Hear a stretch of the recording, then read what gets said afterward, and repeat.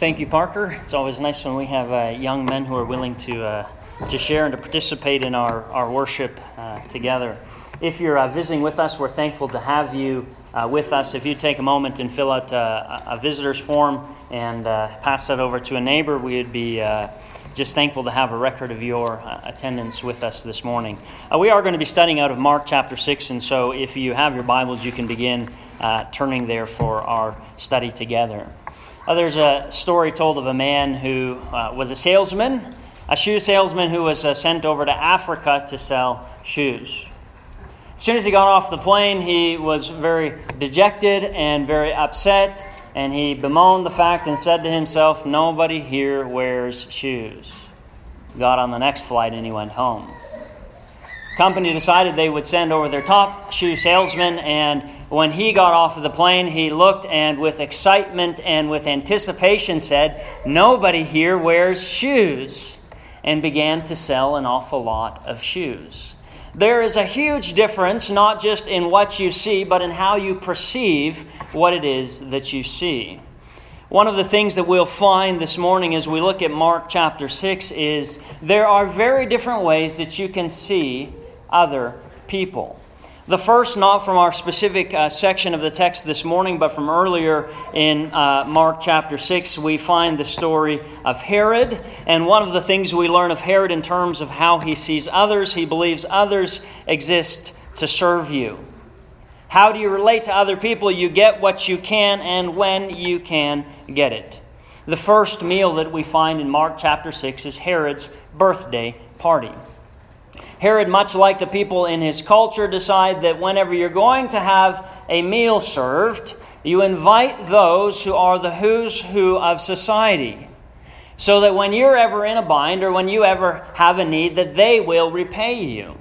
And so he has this great banquet, and in that banquet he has his own little show of generosity where he offers up to half of his kingdom to Herodias' daughter. He tells her to ask whatever she wishes. Of course, he asks for the head of John the Baptist. And then we see this egregious use of power when the king orders a soldier to go and to bring in John's head. We've been told by Mark that Herod did not want to do it, but he essentially does it to save face because he cares how he looks in the eyes of others. And that's one way that we can relate to other people. We can use others for our own ends, for our own advancement, and therefore they become people who exist to serve us. The second way we see people relating to others in Mark chapter 6 is the disciples who tend to see others as annoyances.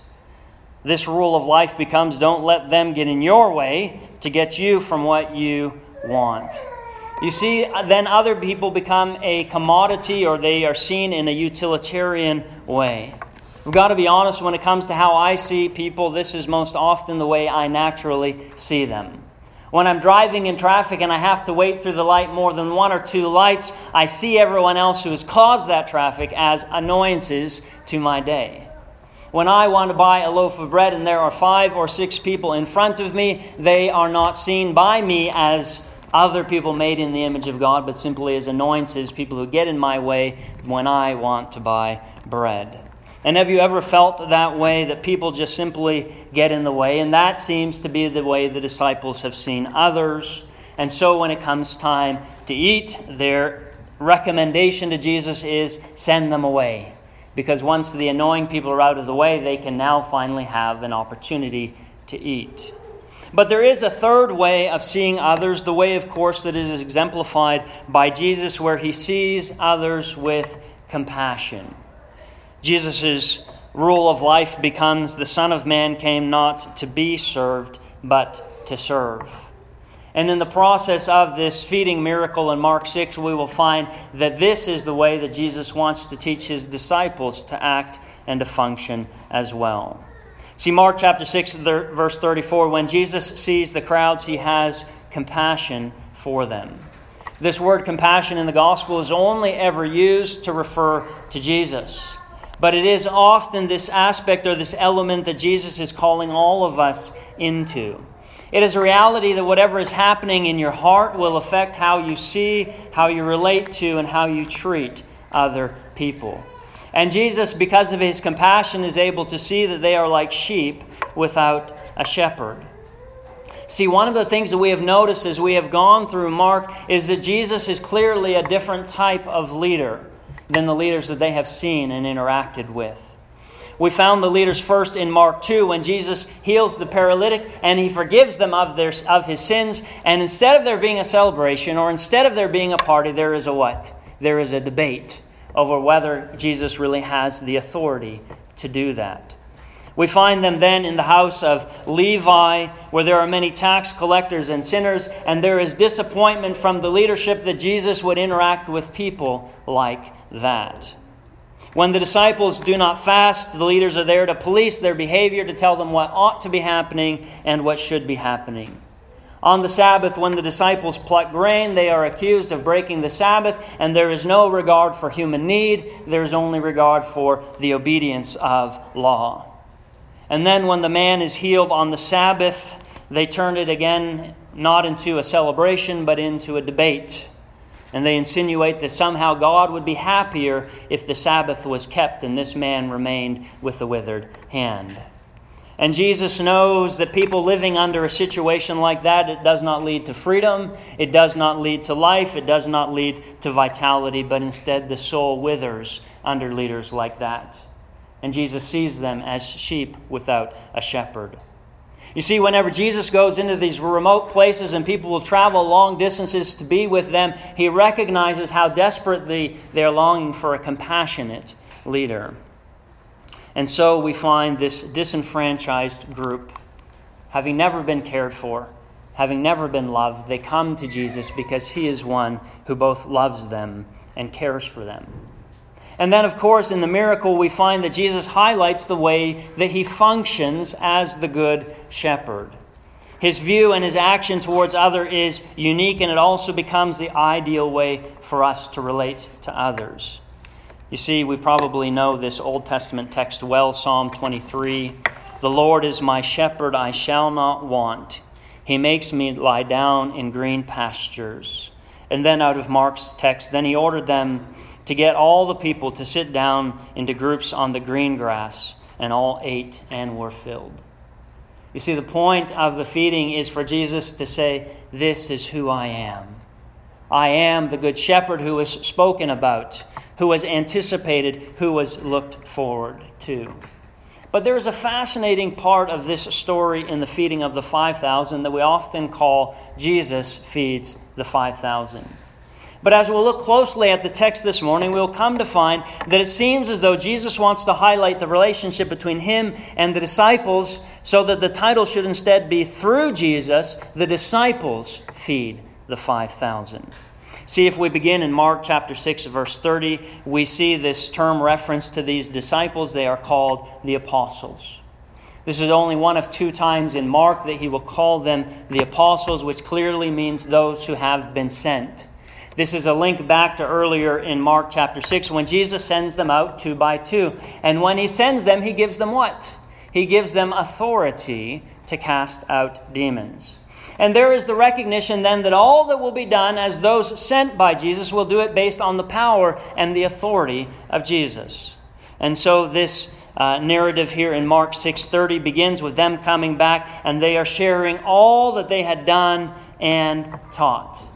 And the question is, why was the mission successful? The mission, of course, is successful not because the nature or character of these men, but the nature and character of the Messiah who sent them and who also empowered them. We come to find a movement and a shift in how Jesus is seeking to do his work and his ministry, no longer directly, but now through his disciples. And so now we find these disciples looking for a place of peace and quiet. And so they recognize and see the problem. And the problem is simply this. In Mark 6:35, the hour is now very late.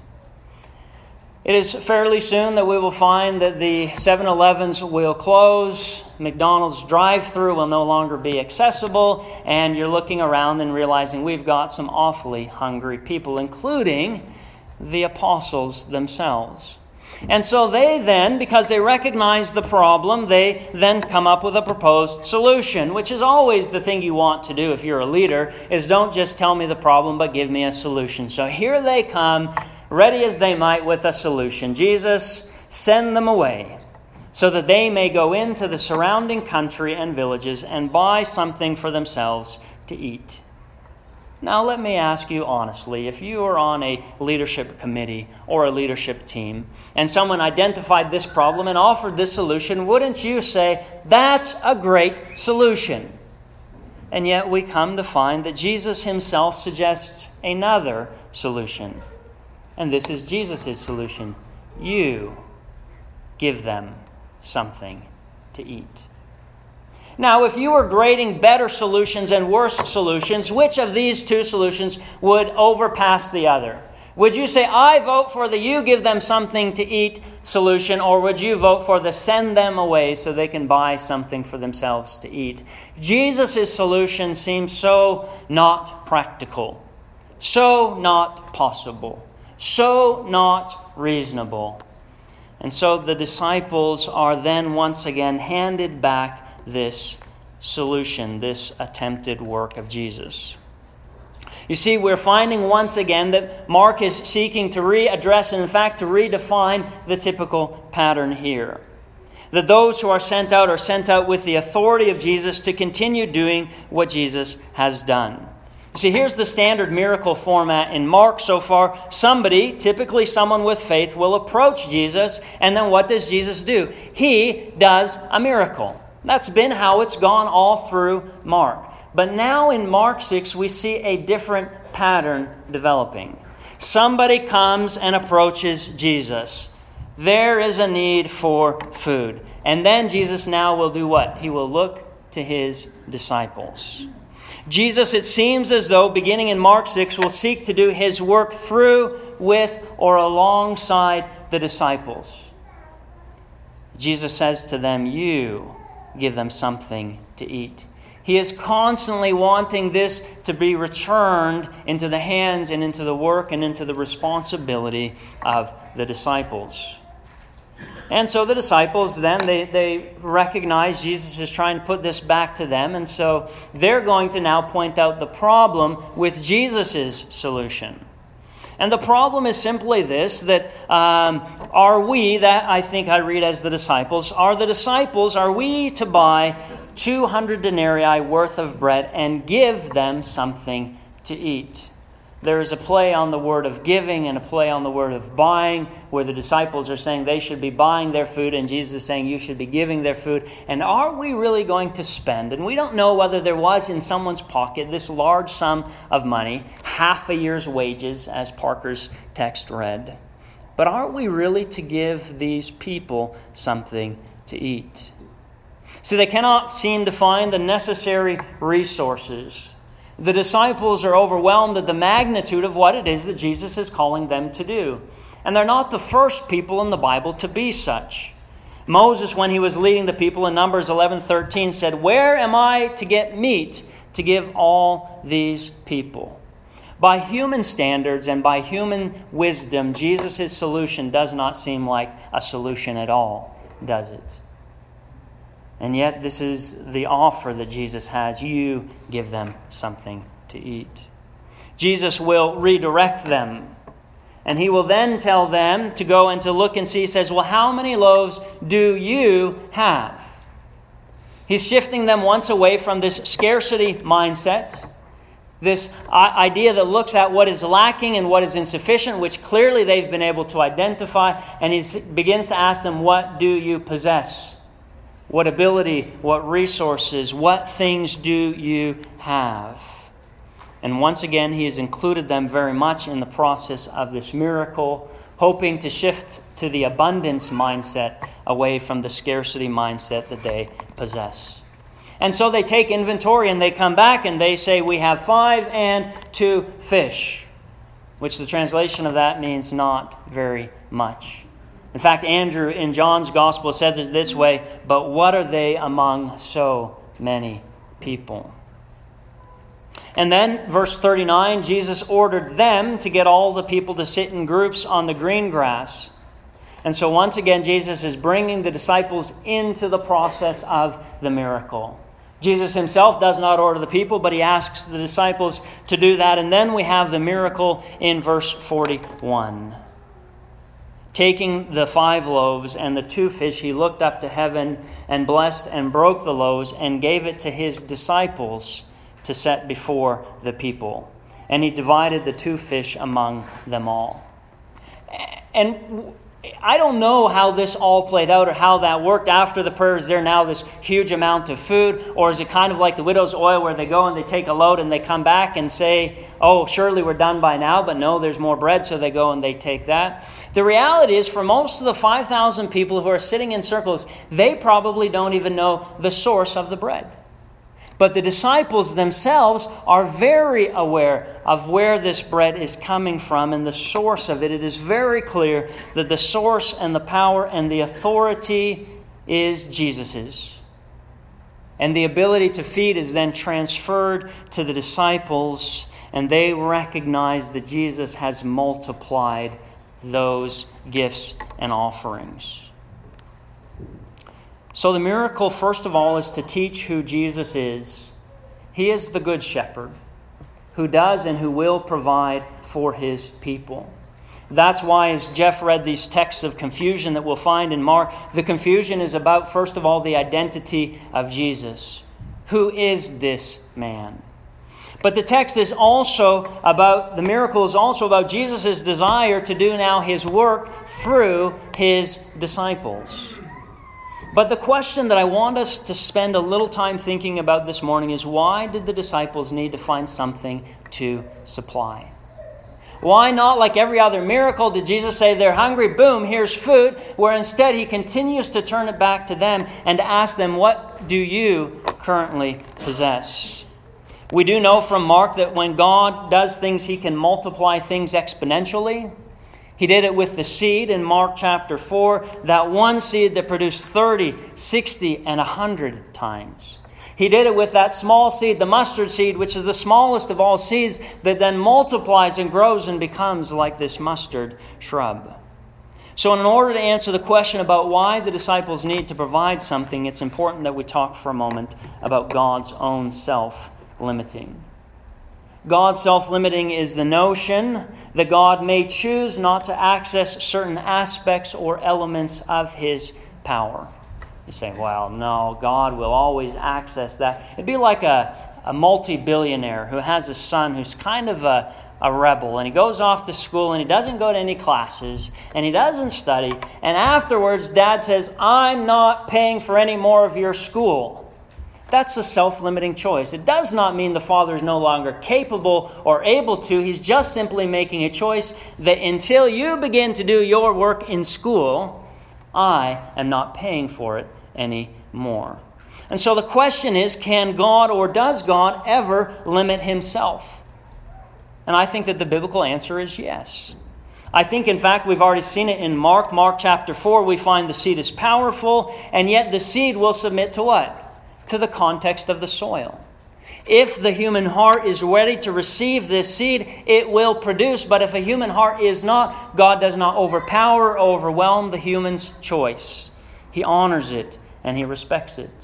We see it again in Mark chapter 5, verse 17, when Jesus casts out the many demons and the people tell him to leave. If it were me, I'd say, try and make me. But instead, Jesus submits and he gets into the boat and he leaves. We've seen it in the miracles, where the miracles are based on the faith of people. Mark chapter 3, verse 34, Jesus said to the woman with the flow of blood, your faith has made you well. And as he prepares to go to the house of Jairus, he says, do not fear, only believe. And then following those two stories, we find that Jesus, when he enters into his hometown, Mark 6:5, he could do no deed of power there. And we come to find because it's of the lack of faith. God is self-limiting. Where there is no faith that is present, God honors and respects that lack of faith. So we find that the human agent can hinder kingdom work or can participate in its ongoing growing and flourishing. So Jesus does self-limit himself in relationship to the participation and cooperation of those who are members of his kingdom family. So the question becomes, what if God has chosen to limit Himself and will only use the resources freely offered by people? The resources of time, the resources of money, the resources of faith, and the resources of talent. I'm thinking about this like a sourdough bread which requires a starter kit. Oh, God could, in all His power and infinite majesty, just skip the starter kit stage. And yet it seems in Mark's gospel that Jesus says, unless you provide a starter kit, the process of multiplication may not happen here. And if this is true, the implications, I think, are staggering. We will often say something like, when we take the contribution, God doesn't need our money. Or perhaps we could say, God doesn't need us to spread the good news message. He could do it Himself. But what if God has said, I am asking your participation? And whatever you offer and whatever you give, I will multiply it and make it something more significant. But find what you have, no matter how small, no matter how limited, and offer that in the service of the kingdom, and I will multiply it into something much greater. See, Jesus' ministry has always been about handing on His ministry to His disciples. And we are those who have received that ministry. We don't do the ministry on our own. We do it through Christ. But yet He empowers us. Now, it is entirely possible this theology can go off the rails and you begin to think, oh, so you're saying that in God's plan, I'm kind of like the key factor or feature here. God is not dependent on us to do what He needs to do, but yet He can choose to treat us just as we are, like tools and vessels, which are offered up in service of the kingdom. And when we offer ourselves as tools and vessels, God can multiply in ways we could never imagine. It is Teresa of Avila who said, Christ has no body now but yours. No hands, no feet on earth but yours. Yours are the eyes through which He looks compassion on this world. Yours are the feet through which He walks to do His good. Yours are the hands through which He blesses the world. Yours are the hands, yours are the feet, yours are the eyes, yours are His body. Christ has no body now on earth but yours. What if God said, I'm waiting for your participation? And through your participation, I will multiply every work and effort. And I think all of this points to the importance of what I'm calling the ministry of smallness. I wonder what God would do if you gave but the smallest act of faith and the smallest offering and asked God to multiply that in the ways that He desired and in the ways that He wished. See, one of the things that fascinated me when we did our Sunday night interviews is how much difference the smallest thing can make. A word of kindness, a warm handshake, an encouraging hug. I once saw a sign that said, everybody wants a revolution, but nobody wants to do the dishes. See, the way that God has instilled the change that He's seeking in this world is through the simple, through the little, and through the small acts of everyday life. See, Jesus, I think, is encouraging us to ask, what do you have? Because He knows our tendency is more likely to say, but what we don't have and what we lack. And when we find what we have, we say, but what is it among so many? But the shift that Jesus is calling for us is to recognize, first of all, that He is our greatest asset and our greatest resource and our source of authority and our source of power. And even the smallest gift then placed in the hands of Jesus has the potential to multiply in the ways that the Father desires. See, I wonder what Jesus could do with a kind word, like even just a please or a thank you or a nice job. And the ways that Jesus could multiply that in someone's life. See, I think before we learn to give the big things, we just need to learn to give the little things, what we have. And over a long period of time, we may come to find God's faithfulness in using those things. See, we have a lot of older members in our congregation who have loved faithfully, who have worked faithfully, who have encouraged faithfully, and God multiplies all of those small acts they've done over a lifetime for His good and for His glory. We've got loving mothers who wake up in the middle of the night to feed a baby, and sometimes who head off to work to help pay the bills, who care for their husbands, and I wonder what God will do with those small, loving acts.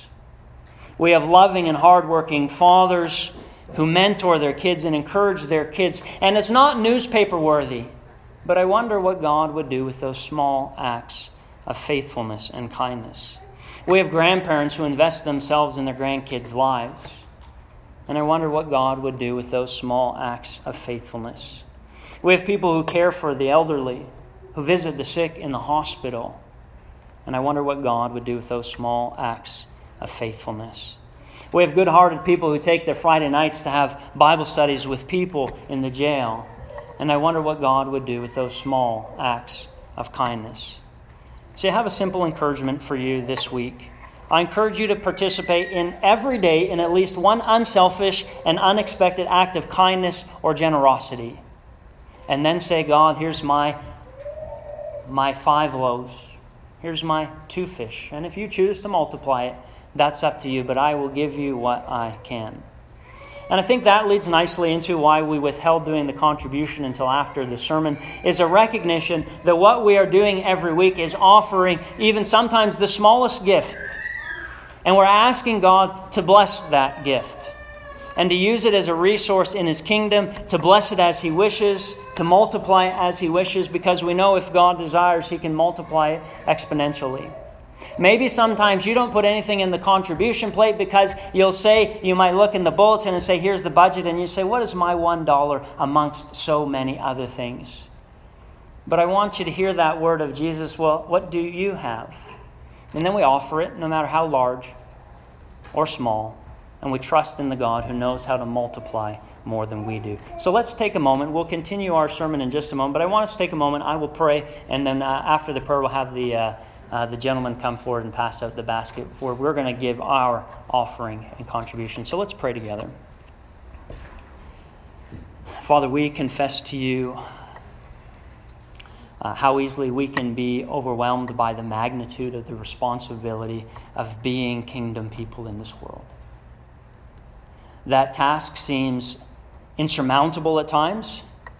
It certainly seems beyond what any one household can do. Our resources seem so meager and so limited. And yet, Father, we've encountered Jesus Christ in a text that shows us that you can multiply even the smallest gift. Help us now as we give, to give faithfully and to give joyfully, but to give with expectation that if you so will, that you can multiply this for the sake of your kingdom. Father, may we be faithful as we give this morning. It's in Christ's name that we pray. Amen. I'm going to ask the servers to come forward and they'll hand out the contribution plates.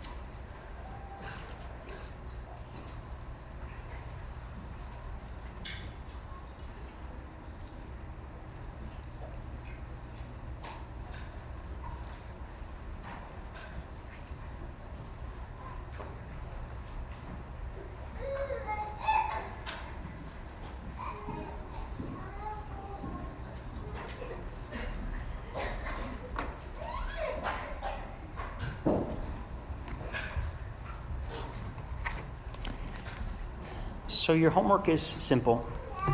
Each day, this coming week, may your eyes be open and your heart be soft to see and to do one unselfish and unexpected act of kindness and generosity.